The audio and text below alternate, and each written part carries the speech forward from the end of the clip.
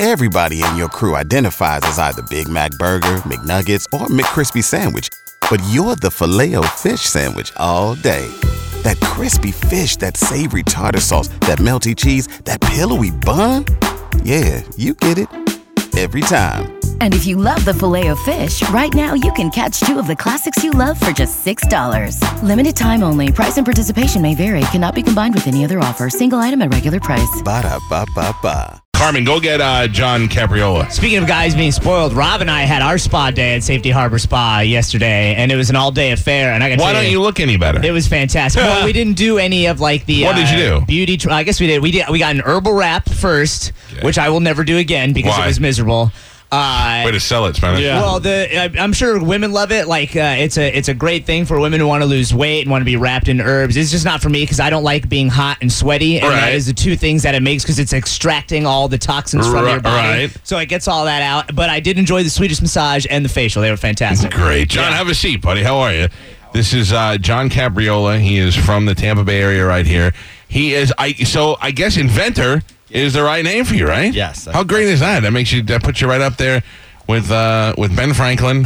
And now tell me about this. This is a product called Laser Pegs. And I have to tell you, they are not an advertiser. I am not trying to get free toys for my kid. I'm very interested in the fact that you're the second person that we've had on the show in a matter of a week that has started with something in the Tampa Bay area that has become a huge national product. I think this is great. Thanks a lot. It's sold in 60 countries. It's sold in a lot of the major stores and also a lot of the independent stores. What did you do before you invented this? Tried to invent. Yeah, you were just coming out looking for that idea? Yeah. What else? What were some of the failed things? Headache relief band. I made $60,000 the first year I invented it, but it still didn't. I didn't get the patent on it, and so I didn't pursue it because without patents, anybody can come and swipe it from you. Exactly. And what was that, like a pressure point type thing? Or yeah, it actually does really work. You look like a weirdo wearing it, but it works. And when you have a headache, who the hell cares, right?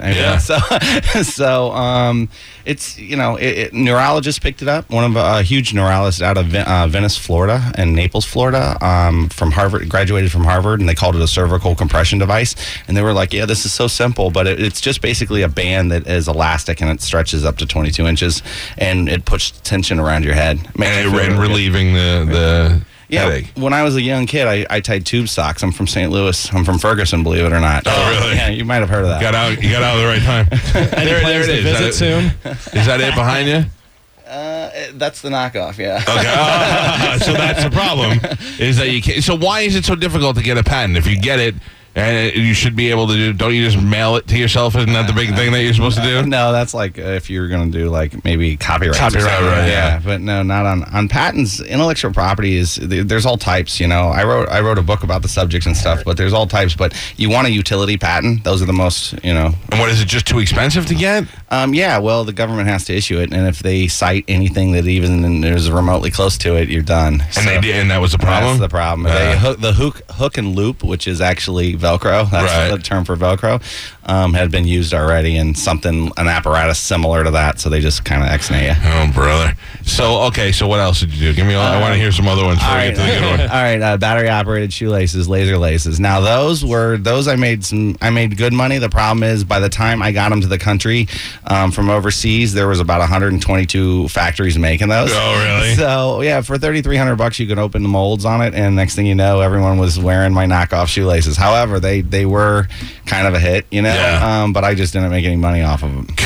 So it's even worse that you have good ideas, but they're not financially, they're not breaking out for you. I think the bottom line is you really just need to find out what it is you really want to do and just keep pursuing it until you turn blue in the face, right? So my wife has come up with an idea that I'm sure has already been done a million times. But she has a stocking. Girls are out and they get runs in their stocking or something happens. So it's a stocking with a third leg.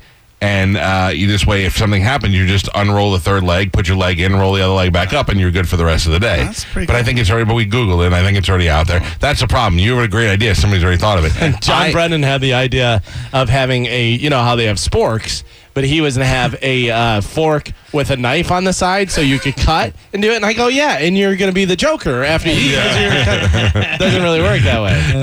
I invented caller ID for your TV. I was looking back in 1990. I looked at my cable box, and it had a telephone jack in the back. And I went, well, if you could put your telephone in here, caller ID boxes were the thing.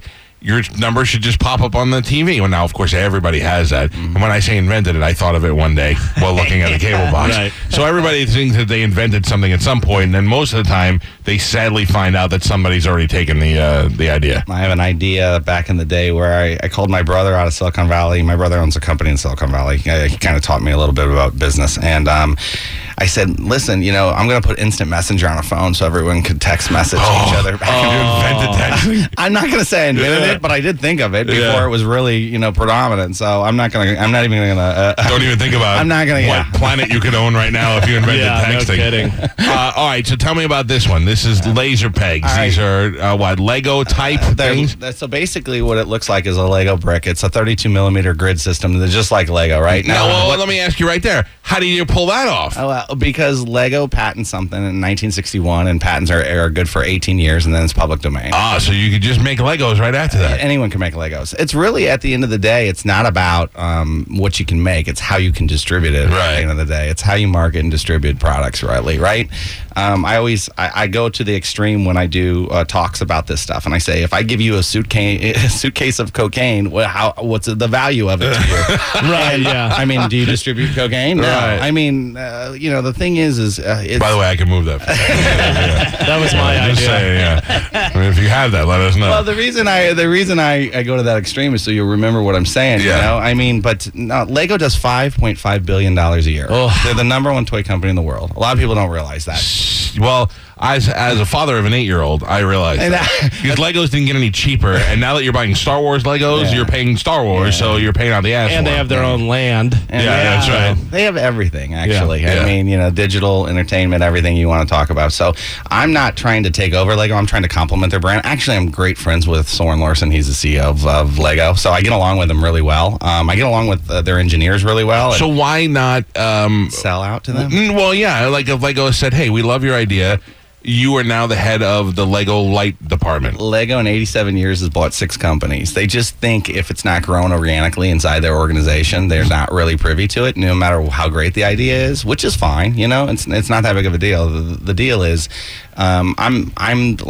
I'm version 2.0. I'm the electronic version of it. Right. Once you have a power base, and the power base, we have 9 different power bases, it really changes the whole dynamics of any model you can create. Like this one right here, it's the number one selling toy in Costco of all time. Really? Yeah, Wow. This one sold 77,000 units in 55 days. It's an assault helicopter made out of Legos that lights up when you click on it. Multicolored lights. And you can make 30 different models. So you can make gotcha. that back there. You can make all these different things up here, and kids go crazy over it. Kids love when they can put things together with their hands.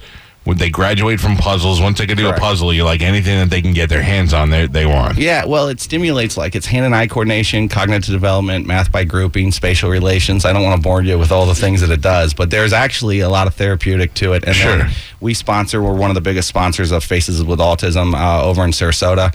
And, kids that want to feel safe do repetitive things. So it hits off with the kids with autism and stuff. It's really amazing coming from Ferguson out of that area and becoming a prodigy of your environment, and then being able to influence kids all over the world. Yeah, when you do, I would imagine having kids now, how great that must feel, how satisfying that must feel to do stuff for kids. It is. I have 3. So Yeah. I have identical twin 7-year-olds, and then I have a 2-year-old. And Are they your test guys? tests, they're my world. Yeah. Kids teach you more about yourself than you'll ever understand.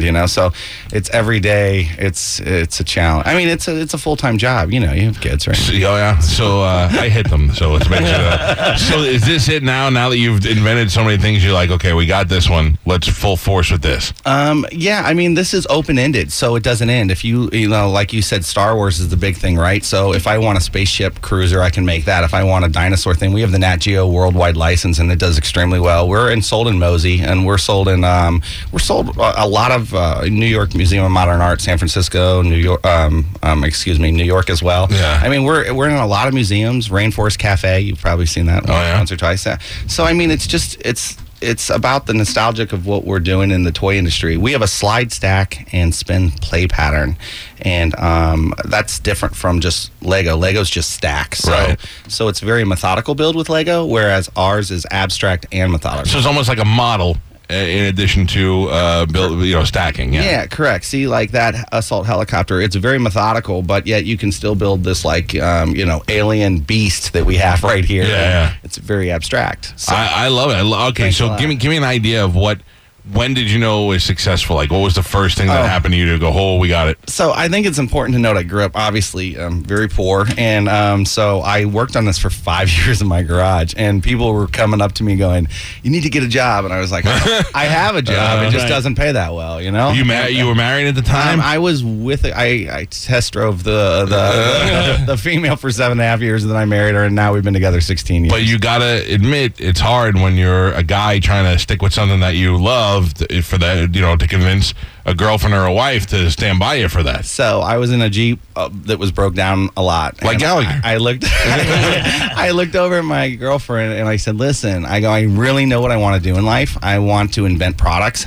And I said, there's two things that are either going to happen. I'm going to walk into the room and I'm going to be that guy who's really intelligent but never made it. Right. Or I'm going to be the wealthy dude. And she's like, I don't care as long as you're happy. And as soon as she said that, that's when you know. I was like, I'm going to invent. That's what I'm going to do. So I just stuck with it. I think tenacity wins. I think that if you stick with something very long and you're very passionate about it, that it pays off. Well, I know it does. So what was the first thing that you designed with this? Do you come up with a box? Do you come up with what? Yeah. So no. First, you come up with some shapes. No, but I mean just shapes. So So we had 6 basically shapes that made up these kits, and I sold 3-in-1, 4-in-1, and a 5 and a 5-in-1 model kit, and I started cold calling stores, and I changed my name. Like Toys R Us, or no, I did call them. Actually, I went out to see them, and they were like, just get out of here. Yeah, basically, you weren't big enough at that point. Exactly. Right. I mean, even now I do really well on their online, but they carry the knockoff in the store. Gotcha. So are there any I know that there are big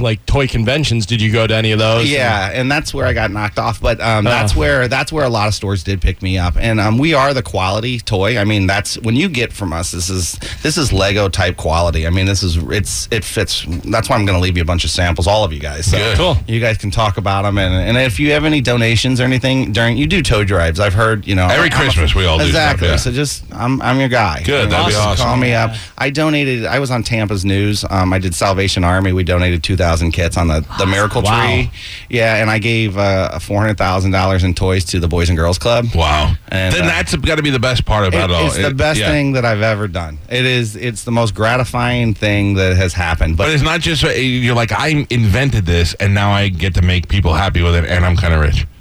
Yeah, all at the same time. Exactly. Yeah. But, I keep innovating. We have these things called lava pegs coming out where I took the lava lamp, the Lego, and the laser peg and combined them into one. So it's always and they're really, really cool. So I've got a lot of things in the pipeline. And we're an innovative company. I mean, I have one of the only iPad apps out that you can build anything. You can build this helicopter in virtual reality. Right. And it'll output a PDF manual where you can go build it in physical reality. Based on, that's pretty cool. So no one does stuff like that. I'm an associator is what I am. But to give I'm going to answer your question. So I was. What the hell did I ask you? You've worked hard for what you have. Your money, your assets, your 401k, and home. Isn't it all worth protecting? Nearly 1 in 4 consumers have been a victim of identity theft. LifeLock Ultimate Plus helps protect your finances with up to $3 million in reimbursement. LifeLock alerts you to identity threats you might miss. And if your identity is stolen, your dedicated U.S.-based restoration specialist will work to fix it. Let LifeLock help protect what you've worked so hard for. Save 25% off your first year on LifeLock Ultimate Plus at LifeLock.com/aware. Terms apply.